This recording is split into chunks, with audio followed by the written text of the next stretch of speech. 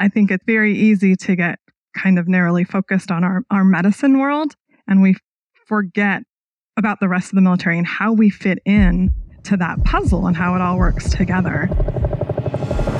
Welcome to War Docs, the military medicine podcast. This show brings you a first-hand, behind-the-scenes look into the mission, unique opportunities, and deployed experiences of the entire military healthcare team. From state-of-the-art hospitals in the United States to the most austere environments across the globe, War Docs has you covered. Welcome to this special edition of War Docs podcast, Behind the Uniform, honoring military medical spouses. We delve into the untold stories and immense significance of those who stand unwaveringly alongside our heroic military healthcare providers. Join us as we explore the unique challenges, sacrifices, and indomitable strength of military medical spouses, shedding light on their vital role in supporting our armed forces and caring for our nation's warriors. I'm your host, Dr. Doug Soderdahl, retired Army urologist. Welcome to War Docs. Today we're very honored to celebrate the military medical spouse. We have Sue Clark, a mother of 3 children who are all out of the house, and military medical spouse for many years, married to one of our board of directors, actually our chairman, Major General retired Jeff Clark. We also have Melinda Staukel, mother of 3 children. 2 are currently in college, and 1 is going to be a senior in high school. And she is married to another military medicine physician, Colonel Mark Staukel. Thanks for joining us. Glad to be here. Great. Thank you for having us. I'm also joined by my co-host, Kim Causey. She's mother of 4 children, aged 7 to 16, and has been a military medical spouse for over 20 years. And she is married to my co-host, Wayne Causey, who's an active duty vascular surgeon. Thanks for joining me as a co-host. Thank you, Doug. Let's start the conversation by asking Sue, tell us how you and Jeff met. We met at the Winger King in Greenville, North Carolina. We were both attending East Carolina University. I was in the School of Nursing and he was in graduate school. And that was many, many, many years ago. And so was that love at first sight? No, actually, I really liked him. And we were friends for quite some time before we actually started dating. But pretty soon after that, I knew it was the right one. So, yeah. Awesome. How about you, Melinda? How did you and Mark meet? We met in college. We were at Gonzaga University over in Washington State. He was the student body president, and I, at the time, was working in the admissions office, and I would set up tours and interviews for potential students. So because of our jobs, we ended up at a university event one evening together, and that's where we kind of met and started getting to know each other. And the rest is history. The rest is history, as they say. Sue, I'll start with you. Did either of you have any prior exposure to the military? Absolutely none. I grew up on the backside of what is now called Fort Liberty on the training side. And we used to hear planes from Pope Air Force Base overhead, but that was as close as I got to the military. How about you, Melinda? Any prior experience or exposure to the military? Not really much exposure. I did have both of my grandparents. My grandfathers served in World War II, so that was always kind of there. One of them had passed away, though, before I was born, so I didn't know him and never got a chance to hear any of his stories or experiences. My other grandfather had been in the Navy for a short while, and he didn't really talk to us about his experiences or what that was like, but it was always kind of there, and he was very interested in military history. He'd like to take us to the old forts in Washington State and show us the armor and the battlements, but not really. I had an uncle who served in Vietnam, but he was the last male on my mom's side to carry on the family name. So he wasn't sent to the war, but he was actually stationed in Germany. So he had lots of fun stories from his time in Germany as a young soldier. But that was really the only exposure I had, was through their stories. So for both of you, military life was something that pretty much was completely new, and it was a new adventure. I'll go back to you, Sue. What did you find was the most difficult assignment that you and Jeff had, and why? I would have to say battalion command, because we did it overseas, away from family. It was, I think, a transition from being in clinical practice to something that was more operational. And Jeff had units all over the Korean Peninsula. So he was traveling quite a bit away from home. We had 3 young children. And as I said, we were overseas in the military community. So I think for both of us that just that transition from medical more to operational was a significant change, and it made it more difficult for sure. How about you, Melinda? What did you find was the most difficult or challenging assignment that you and Mark had?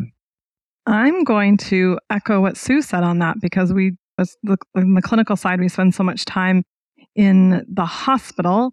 And although we are military medicine, or our spouses are military medicine physicians, I think that we often identify much more with the medical side of that, especially when you're working in the hospitals or the clinics.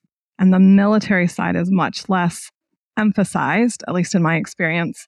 So as Sue said, when we went to the operational side for a job, it was a challenge because I was not used to the military aspect of this life and what that meant and the implications for our family and for my husband and his job. So I definitely think that is hard in a good way, but it was definitely something that was different and a challenge. So could you explain a little bit about what you mean by the operational? How is that different from being in the hospital? So now you're in what we would call an MTO unit, a unit that deploys not just in a fixed facility. What difference did you see in the home? Well, I'm not sure we saw that much difference in the home per se, because military or any kind of medicine is long, demanding hours. And that's true as well on the operational side, but it was just so much time away from the community. I mean, he was not just out of the house, but he was away from us and didn't come home at night. And I guess there's a different kind of responsibility. I mean, for us, we were overseas, so I felt a certain amount of responsibility for the spouses that were at least in our community. And I think that the medicine side prepares you for military because of the times away from home. I would say there are a lot of military customs and traditions that we aren't exposed to on the clinical side.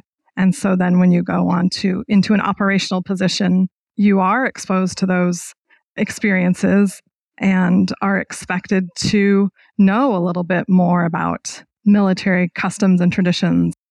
I'll call it the regular military, for lack of a better way to describe it. It's very much like a pyramid, and you have the upper echelon, and then you have those that fall in. And you learn very early when you're in operational, they're brought into the fold. Young spouses are brought into the fold, and in a good way. It's almost like they're taught or shown that this is the expectation.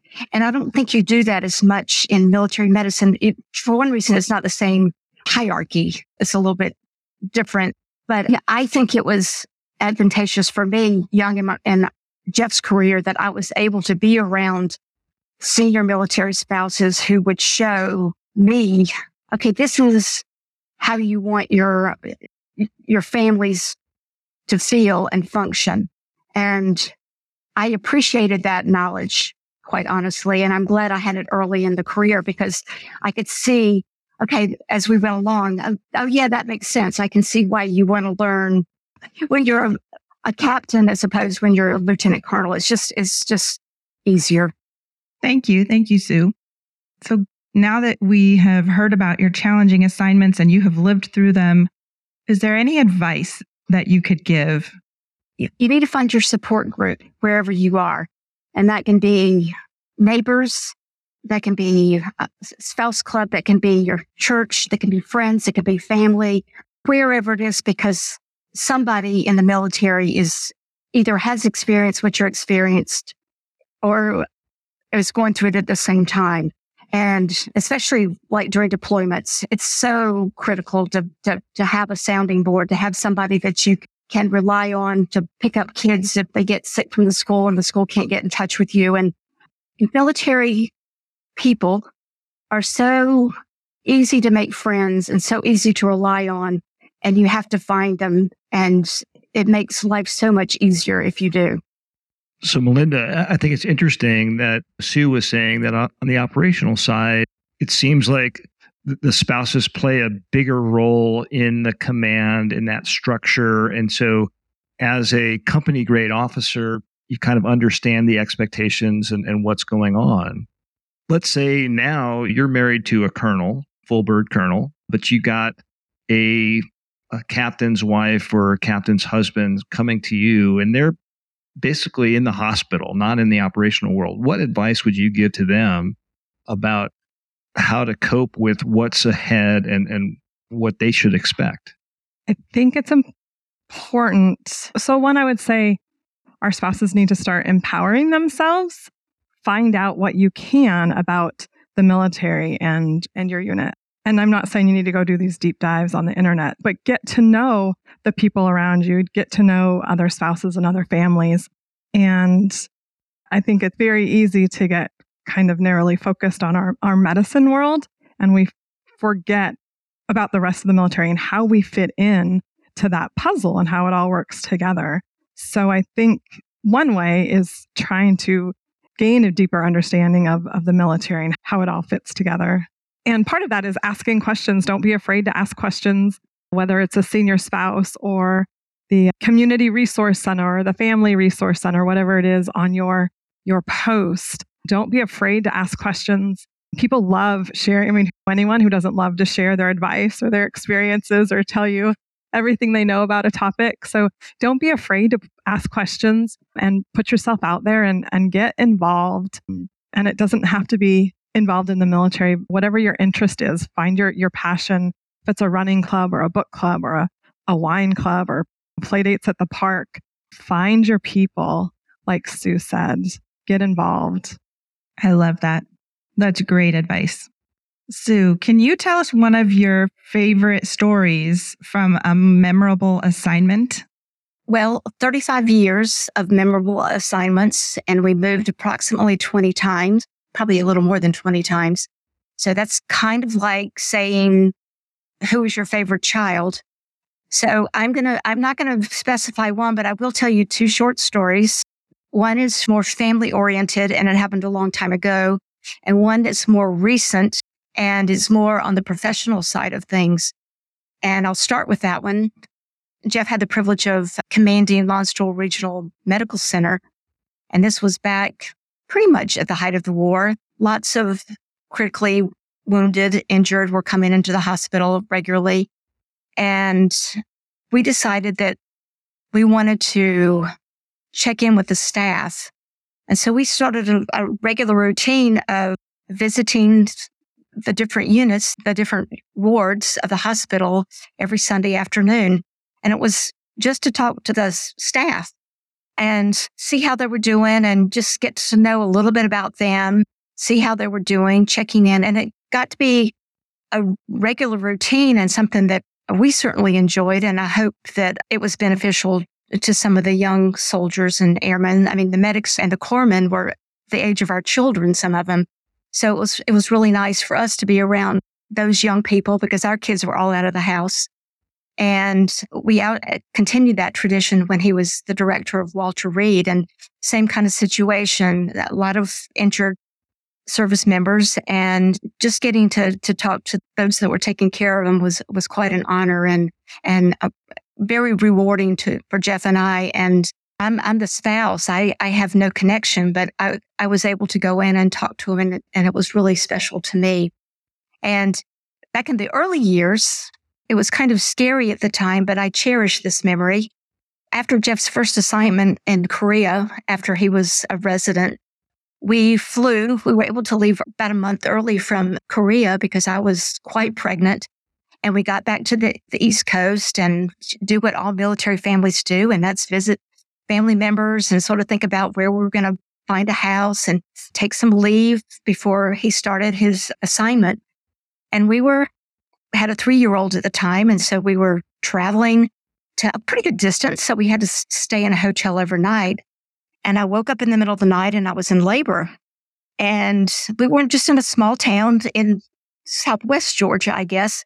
And we were lucky to find a hospital relatively close. And they determined that, yes, I was in labor and that I was going to have the child there. Long way from my family, long way from our vacation site. And anyway, I delivered my son. He was a few weeks early, but it's a small world when they decided that he needed to go in the NICU for just a little bit for assistance breathing. And that neonatologist walked in my room. And as it turns out, he was prior Air Force, and he had actually gone to Jeff's residency site and given a talk about neonatology. And we were thousands of miles away. He had gotten out of the service, and there he was taking care of my kid. And also we had to stay for a few days, and there was a little Marine Corps base that was close by. So we were able to stay there, and for the cost of half of what it was in a hotel. So no matter where you go in the world, you can always find your people, as we say. And we were well taken care of. And now he's grown and healthy and doing well. But like I said, it was scary at the time, but it's just what you do. I mean, you don't even think about getting off the plane and going to visit family and going on vacation and just doing the things you do. Because those are my two short stories.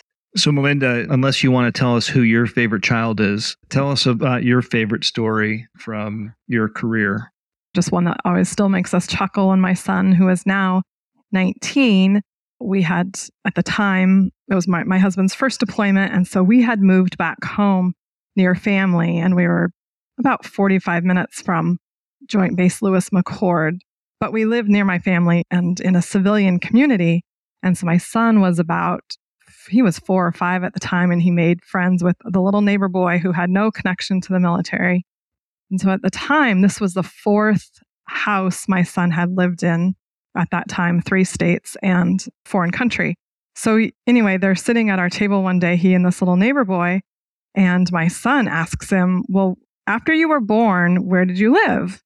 And the little neighbor boy says, well, right here. And my son says, no, I mean, like after you were born in the hospital and then your mom brought you home, and where did you go? And the little boy says, right here. And he's looking at my son like, is this a trick question?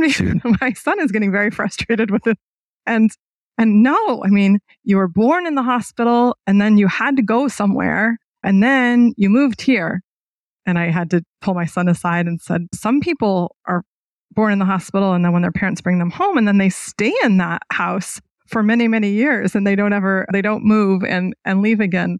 But that was such a foreign concept to my son, even at the age of 5, that we still laugh about it now. And but where were you born and where did your mom bring you? So, and I think it just speaks to the resiliency of children, and he didn't know any different or know any differently, and couldn't understand why this neighbor boy would only live in one house for 5 years. Right. That's great. So deployments can be a time of great stress on a family. Times of those deployments can range from half a year to over a year when going into combat zones. Sue, can you describe some unique challenges or concerns you've faced when your spouse deploys to a war zone? And how do you cope with them? Certainly, my job was being a single parent, but you also have that little thing also that your spouse is in harm's way, and that never leaves your mind. But I also know that my job is to be the buffer. I needed to manage the house so that Jeff could stay totally focused on the mission.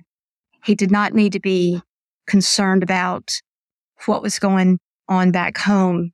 That was my job. That was my responsibility. And not that I was keeping anything from him, but I just didn't want him to have to be worrying about what was going on at that point. But you always stay in touch. I mean, I was just telling my daughter-in-law, who has just finished medical school and is going to start her residency in a few weeks. And I told her that when Jeff deployed the first time, it was Desert Shield, Desert Storm. And we got called in the middle of the night and he left. And he was with the first wave that went. And in the meantime, we didn't talk for probably 6 weeks. And that was no email, no FaceTime, no cell phones. It was old-fashioned letters. And every letter that I would write would be, in case I haven't talked to you yet, we're going to have another baby. And now that I think about it, I can't remember if I actually talked to him on the phone after a period of time and actually told him over the phone. But he got several letters that said, guess what? We're having a third. So yeah, you just have to take everything on and do it yourself. And then in the end, things don't go back instantly, but it's a gradual integration. And we've been very fortunate that with time, everything gets back to normal within a period of time.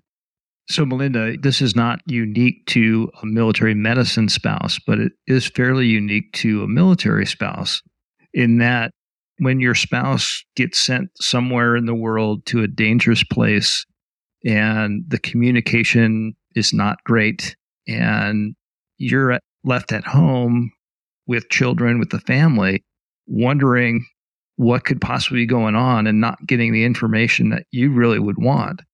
How do you prepare for that? And what advice would you give to somebody who has not gone through that before of what can you do to help?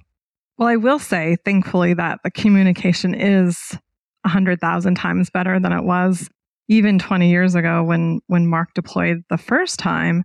And we didn't talk for several weeks. And you never knew when the phone call was coming. We were still tied to landlines. So as the weeks were on, you kind of were afraid to leave the house because you might miss the one call.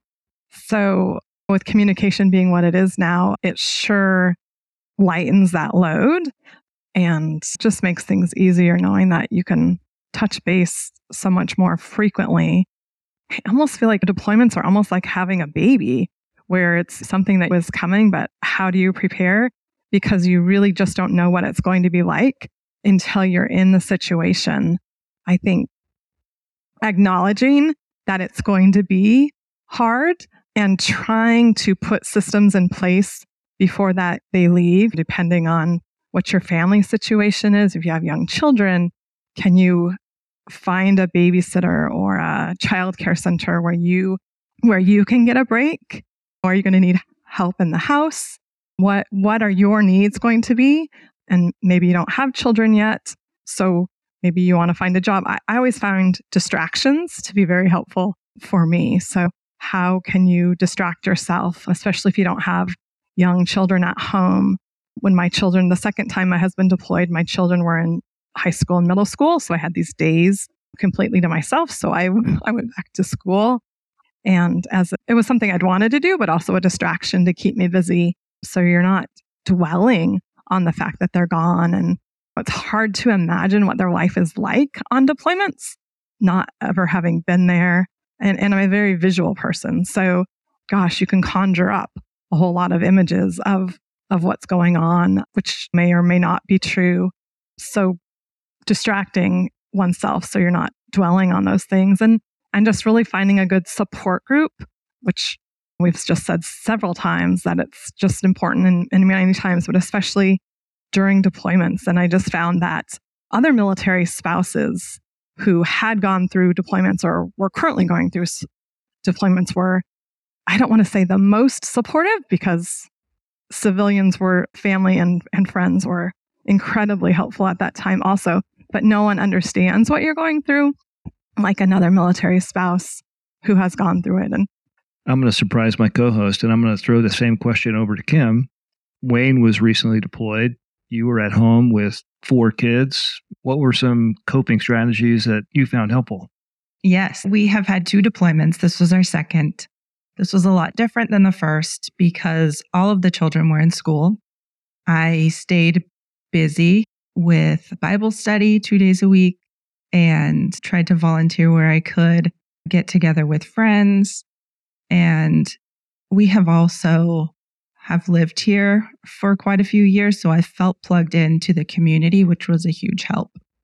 So one of the things that you mentioned, Melinda, is that communications have really improved. I remember first time I deployed, we got a chance to use the phone maybe once a week. And I was making videotapes for my kids, reading them bedtime stories so they'd have something to remember me by. But I was thinking about how the communication can go both ways, because my most recent deployment, we had internet, we had kind of FaceTime type stuff, but I was at a place that would get shelled all the time. And so I'm talking to my kids and things are blowing up and I've got to get under the desk and get to somewhere safe. How would you deal with that as a spouse, and your kids are watching the spouse on the FaceTime have to cut out and just run to safety? I don't even know how to answer that, Doug. I don't know. I guess I don't know how you would deal with that. It's one of those things that it's just a thing that you don't really think about it if you've never experienced that. And how do you deal with that? How do you talk to a 7-year-old who is watching their dad have to run because there's explosions that are right next to the hospital or right next to the tent that they're in? And so these are some of the sacrifices that military spouses go through that we're trying to highlight here a little bit. And one of the things that I always found coming back from deployment was reintegration wasn't always that smooth, because my wife had things completely dialed in and I wasn't necessarily a part of that because I was gone. And now I come back. How do you reintegrate seamlessly? What are some advice for that? We'll go to Sue. I don't think seamless is a good word to use. I think it's a process, and I think it just takes time. And I know it's very difficult for the service member to come back, because you're absolutely right. The house is running along. It's been a year, and we figured out how to manage on our own. But I think it's something that has to be done slowly. And I think it's something that baby steps, one-on-one with each child, one-on-one with your spouse, talking about things. I know for a lot of people, it's hard to talk about what they saw and experienced. But I think slowly and gradually, those things need to come out. And it doesn't happen the first day, the first week, or even the first month. I mean, it seems like I remember somewhere along the way, I heard you should allow time for time. So if you're gone for a year, it's almost a year before things are really back to where they were. And these poor service members that go repeatedly, that's even more of a challenge, because you hardly have recovered with your family. But I don't know that there's one magic thing that will make it all back to normal, because I don't think it'll ever go back to normal, whatever that looks like. But I think it's just moving forward, and you have to move forward together. What do you think, Melinda, about that reintegration after Mark's been gone for several months, up to a year? You've been taking care of the home front, and now all of a sudden you got another kid that's home. And that's almost exactly what it was like. All of a sudden I had another being to consider and take care of, because we had, especially the first deployment was 15 months and my children were very young. So they were at home. So we had our routines, and I made all the decisions, and I didn't have to consult with anyone about anything. Right. And it was all me, which is hard. It's difficult. But yeah, then you have another being who shows up, and you're supposed to all of a sudden share all this responsibility, and it's hard, right, to accept that and give that to someone else also. And so it definitely was time. It definitely took time. There was unfortunately at the time, not a lot of preparation or anything directed towards spouses on what it would look like when the service members came home. And so I wasn't really thinking about what that would look like. But Mark said that the chaplain had sat them all down before they came home and talked to them and gave them some things to look for and some tips on how to reintegrate. And so he was very good he actually called me before they came home and said, okay, this is what the chaplain said we need to work on. I'm not going to discipline the kids, this, that, and the other, which were things I hadn't thought of just because we hadn't been through it before. So I was grateful on that side that they had a little bit of prep, and he had brought that to my attention. But it really just is something, like Sue said, that just took time, and it's not but the family has changed. When they're gone for such a long time, and the kids have changed and grown, especially when they're that young, right? And their needs have changed, and everyone has changed. So how do we all interact and function? And it's not easy, but it's doable, right? And it's that commitment to one another and your marriage and the family that makes it all work in the end. So how can we as a military better support our spouses and families in military medicine? We'll start with Sue. Well, I will say that things have evolved. I can remember Jeff's first deployment many, many years ago. And as I said, that he left in the dead of night. And I can remember his commander's spouse. I mean, she had a deer in the headlights look because she had no preparation at all. And I think that, like I said, that was a long time ago, but taking advantages, I think that we've mentioned, ACS has lots of programs. A lot of them are online, just going in and talking to someone there, taking advantage. When your spouse goes to pre-command course, do those with your spouse because there's information there. I have no orders. I am not required to do any of those things. I'm not the active duty person, but my commitment is to my husband. And so I want to do everything I can to make his experience in the military to be positive. And that ripples down to the people that work for him or work with him. So anytime you can take advantage of educational opportunities that the military provides, I would certainly encourage that. And also on a more social level, get together with the people that the spouses that your service member works with. Bring those people together, getting to know them, sharing experiences so that when something does happen, you can call the next person, whatever that might look like. It's so much easier when there's somebody that you can rely on. I don't know, Belinda, maybe you can build on that a little bit. No, I think you're absolutely right. One is the connections, making connections with one another from the very beginning in the unit, and then with any other military members you can.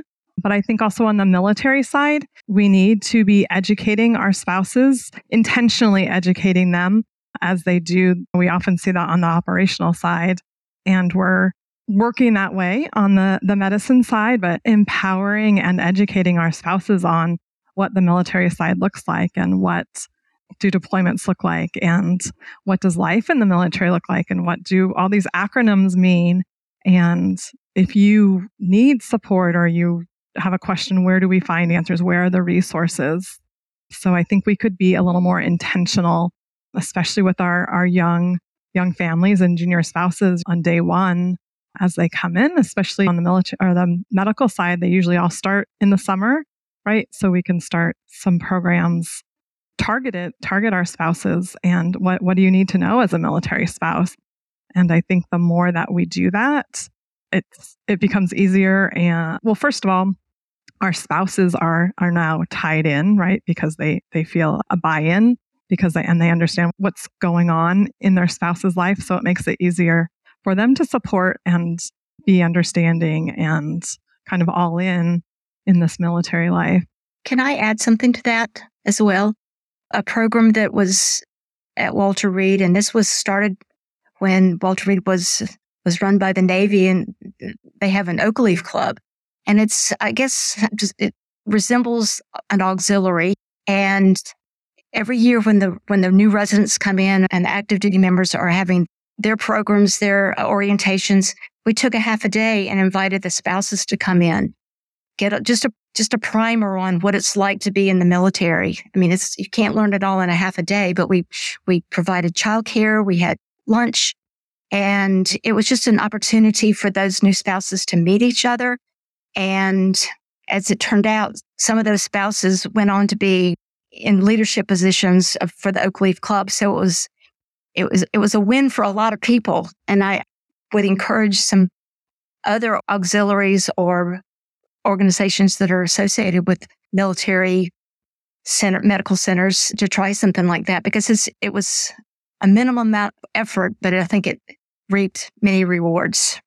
So the role of the military spouse has changed in the last 50 years, but it hasn't changed that much. And we've kind of already talked about the operational side. It's pretty well defined what the expectations are, but it's kind of the Wild West a little bit in medicine, especially at the junior ranks. When you're the spouse of a resident or you're the spouse of a junior staff member who may be a captain or a major, or you're the spouse of an E5, E6 in a clinic, what is your responsibility and how do you make an impact as a military spouse in those situations? I think it's easier when you're the 06 commander or 2-star commander. Everyone knows, hey, that spouse has got to be dialed in with all these things. But what about the juniors? It's still leadership. It's still, they are answering to someone, and that someone may or may not have a spouse. But I would really challenge those leaders to recognize not just the spouses, but like you say, the service member. And one of the ways to do it is social situations. That would be my challenge to senior spouses and senior military leaders to reach down and invite those people to your homes. It doesn't have to be anything fancy. It doesn't have to be anything elaborate. It can be a potluck, but it's a chance. Oh yeah, this is a person. This is a person that I can talk to.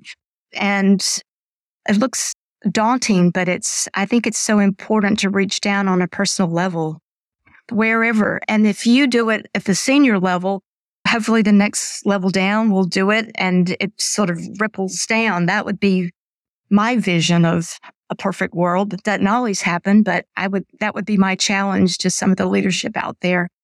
Agreed. And I would add for the junior spouses, say yes. Say yes to everything, all the invitations. When a senior spouse or your next door neighbor asks you to coffee, slip on your flip-flops and go. Gone are the days where we need our pearls and white gloves. It's enough to show up. And if you receive a more formal invitation for a social group or an event, and even if you don't really know what it is, go. You won't know until you go, or ask someone, what is this? And show up for things. Just say yes. Give everything a chance at least once. It's easy to say, well, that's not my thing, or those aren't my people. But if you don't go, you'll never know that. And I think more often than not, you'll be surprised. Maybe there's just one person you meet there, right? But they'll become your battle buddy for the next 20 years. So I would say, yeah, say yes and show up. Okay, Sue, what can spouses do to advocate for themselves to ensure their experience as a military family member is positive? I've been doing this a long time, and it's easy for me to say, you can make an appointment and go meet a commander. Like you say, you can go to ACS and get every flyer they have. You can talk to your next door neighbor, especially if you're living on post, because as Melinda has said, somebody has had the experience, or they can point you to the person who's had the experience.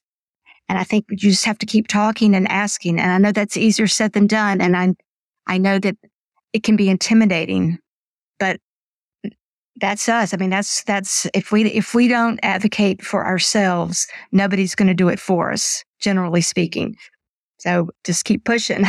I don't know if I answered your question very well, but Melinda, maybe you can have some finer points to this. No, I think you're absolutely right. You ask questions and you reach out. And I think now, I mean, we're so blessed, like with the internet and social media, right? It's so easy. I mean, I don't know a single installation now that doesn't have a spouses page, right? So you can put anything, and you can even post anonymously and ask a question. So no one knows. If you think, ooh, I should know this, but I don't. Post anonymously, right? And I guarantee you someone is going to respond, right? I think we make this mistake often that no one else has ever been in our situation or had this experience, but I guarantee you, you're not the first to go through whatever it is you're going through or whatever question you have.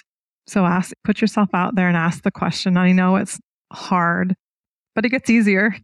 20 plus years in, it gets easier to ask the questions and admit I have no idea what's going on. So one of the things in my career, being in military medicine, I didn't have trouble figuring out what I was going to wear every day because it was the same uniform. The Army would tell me when it was time to leave a job, and then they would pay for my move. And then I would show up and I'd have a job waiting for me at my next duty station. That's a lot different for a military medicine spouse or even a military spouse. You may not want to leave your job at a certain location at the same time that the Army, Navy, Air Force is telling your spouse to leave.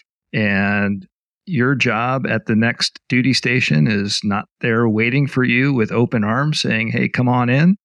How do you deal with that as a spouse with a career or other things that you want to get done? That's a good question. I was a stay-at-home mom for 18 years. So I didn't really have to deal with, and that was by choice. That was a choice that my husband and I made together. We also moved quite frequently for medical. You generally doesn't move quite as often as we have, usually every 2 years. And so that was the choice I made to be with our kids. And to me, it was a mental game, right? If I knew I was only going to be here for 2 years, I could put it in the box and meet as many people as we could and have as many experiences as we could. But I knew that there was an end date. And then I would kind of move on. I would compartmentalize and then move on to the next one. My husband was always really great about finding out interesting information or fun facts about where we were going, and would come home and make it a big deal at dinner for the whole family. Like, well, look at this new place, and isn't this going to be exciting? And we're going to do this and that and experience these things. One would make it really talk things up and make it kind of exciting for the kids and the family. And personally, I enjoy traveling and exploring new places and meeting new people. So although it's always hard to say goodbye to those we're leaving behind, and definitely there would be sadness in kind of closing out relationships or activities or organizations we'd been involved with. There was always a bit of excitement and kind of looking ahead and what it's going to be. And it's always kind of a fun opportunity to kind of reinvent yourself wherever you go. Like if you're at a time, a season in your life, something isn't working for me, or we're involved, our kids are involved in 18 million activities and I just can't take it anymore, right? You can start over, push the restart button wherever you go and decide what your focus is going to be. So I always kind of looked at it as an opportunity, whether it was to restart or make new relationships or explore a new part of the world. So Sue, you mentioned that you were training to become a nurse when you met Jeff. So how was being a military medicine spouse, how did that impact your nursing career? Well, it was difficult. And with nursing, you have to be licensed. And if you move every 2 years, you have to, and you might not know where you're going until the last minute. I worked for a little while after we had kids, but then I pretty much, as a family decision, stayed home. Not only the military part, but the medical part required Jeff to be away a lot. He was not the most reliable support for even picking up kids from childcare. So for our family, the best situation was for me to stay home. I think I volunteered for just about every organization that's out there. But as a volunteer, you can also say, sorry, I can't be there. I have a sick kid. You can't really do that when you're a paid employee, but it is not perfect. I will say the life of a military spouse, working spouse, it's very challenging. And I love hearing about companies that will let spouses work remotely, that the job is transferable, doesn't always work perfectly. And I'm always amazed at that the men, sorry, that was a faux pas, who can keep a consistent profession through 20 years. It's a challenge, but people do it, and they should be commended. And I think the Army is making efforts as well, not the Army, but the Department of Defense. And if you look at the statistics, the military is a family business. I think that something like more than 70% of those on active duty have a family member that was on active duty. So they must be doing something right, and they need to continue, because the pool will get smaller eventually if that continues. But you need to keep, I don't want to say the family members happy, but you need to make opportunities for them so that they'll want to stay. They'll want to stay for 20 years. They'll want to stay beyond 20 years. They'll want to encourage their children, as this is a profession. So it behooves the Department of Defense to be as supportive of spouses as they can be. Can I add to that too? I've also seen in recent years with social media that has been a huge help for spouses looking for jobs or transferring from one place to another, because you can ask the wider community, hey, I'm coming and I'm a nurse or I'm XYZ, which companies are hiring military spouses or hiring in this job, because I think it's difficult if you have a career to have to restart every time. And it can take a long time. The internet has helped greatly in that, but just the job search, sometimes it's so much easier when your boots are on the ground to start networking and looking. But if you can ask ahead with social media or ask spouses who are already there and get a kind of a step up and a lead in before you get there, I think that has helped tremendously. So Kim, you have an advanced degree. Tell us about your journey with the career and also being a military medicine spouse. Well, I was able to get a master's degree. I started it when my husband was finishing the last year of his college, and then finished it the first 6 months of his medical school from different states. And then it was challenging to find employment where we were living. And I worked until my husband graduated from medical school and was able to get us on his health insurance. And then we made the choice to have me stay home with our baby. And that has been the choice that we've made for our family, that it works best to have me stay home and be the flexible parent who is always available for them. So it's funny, Sue, when you equated the spouse with a woman and you said that was a faux pas, and 50 years ago, that was the rule. I mean, really, it was a male predominant profession, and you had husbands at work and wives at home. And that's changed a lot till today, where we probably, I don't know what the percentages are, but they're certainly far different from what they were 50 years ago. Are there any specific challenges being a male or female spouse today, even in military medicine or just the military? And I'll explain that, because I guess when I was back in training in the Ice Ages, I'd go to events and I felt sorry sometimes for the stay-at-home dads who didn't have really anybody. They were a unicorn out there. Has that changed today? I think that has changed. I am certainly a female spouse, so I don't have direct experience, even though I wasn't around 50 years ago, but I was almost that long ago. And I can remember being somewhere, and I don't even know where it was, and some of the senior spouses were just amazed because there was a male spouse who was interested in participating in, I don't remember if it was the Spouse Club or FRG or what it was, but they were just taken aback that this was a thing. And like I said, that was a long time ago, and I think it has evolved. I like to think that we have. It's still easy to slip a little bit because spouses, and I don't know what the statistics are, but certainly in the medical side of things, there are a lot more female service members. So I like to think that is better. And I've had wonderful male spouses who've been involved in programs I've been involved with, and they were great volunteers. But I don't know for sure that they would agree that it's better or improving. You would have to ask them, to be perfectly honest. And Melinda, maybe you have more insight. No, I agree. Even in the 20 years that we've been in, the landscape has definitely shifted. And I think it's wonderful. And I see more and more of the male spouses showing up to events. But it's interesting because they definitely want to be connected. I mean, we're all human, so we want to be connected with others in some fashion. So they definitely seem to want those connections. But I think just as males and females are different, they connect in different ways. So I'm not sure that we've gotten to that point. There's not really a platform for them, for male spouses that I have seen.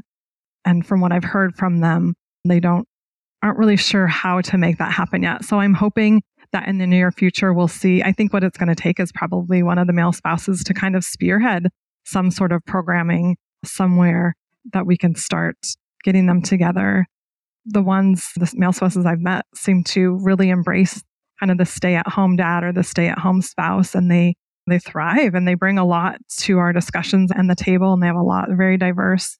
So it's really fun to see them get involved. And I think we just have to continue making an effort to make them feel welcomed. So Melinda, what has been your favorite part of being a spouse of a military healthcare professional? My favorite part, again, it's like choosing the one which is my favorite child. I absolutely love people and I love exploring new places. So I think being in the military has provided ample opportunities to explore not just other states, but other countries. We lived overseas several times. So we've really enjoyed experiencing new cultures and exploring new places. And then hands down, the people we've met along the way, both inside the military and local communities also, those relationships that have been formed and the people we've met for sure. And how about you, Sue? I would have to agree with all of that. So many great opportunities. Traveling, meeting people, living in different places, the opportunities that my kids have had. It was good enough that 2 of my 3 kids are associated with the military now. So it's wonderful, the things that are available to you. You just have to take advantage of them. And as Melinda said, you meet great people and frequently you'll circle back somewhere and meet them again in another location. So it's a great life. And it was very sad for Jeff and I both when he retired and had to decide where we wanted to live forever. It was a big step. Well, we've been speaking with Melinda Stackle and Sue Clark on War Docs podcast, and we've been celebrating the contributions and appreciating the importance and the important role that military medical spouses play. The military health system could not exist if we didn't have the support of the families that are behind the service members 100%. And so I want to thank you both for being on the show and thank you for sharing your insights and lessons learned and providing some advice for folks who are in that role in the future. So thanks again for being on War Docs. Thank you so much, Doug and Kim, for having us. Yeah, we enjoyed it. Thank you. Thank you for listening to War Docs. We sure hope you enjoyed it. War Docs is a nonprofit organization supported by donations from listeners like you. Please follow and subscribe to our show on whatever platform you consume your podcasts, and rate and review this episode, and share the show with your contacts on social media. Find out more information about our show, our guests, and how to become a member of Team War Docs on wardocspodcast.com. Thank you for your support. If you like war stories and medical drama, War Docs has you covered. Spread the word.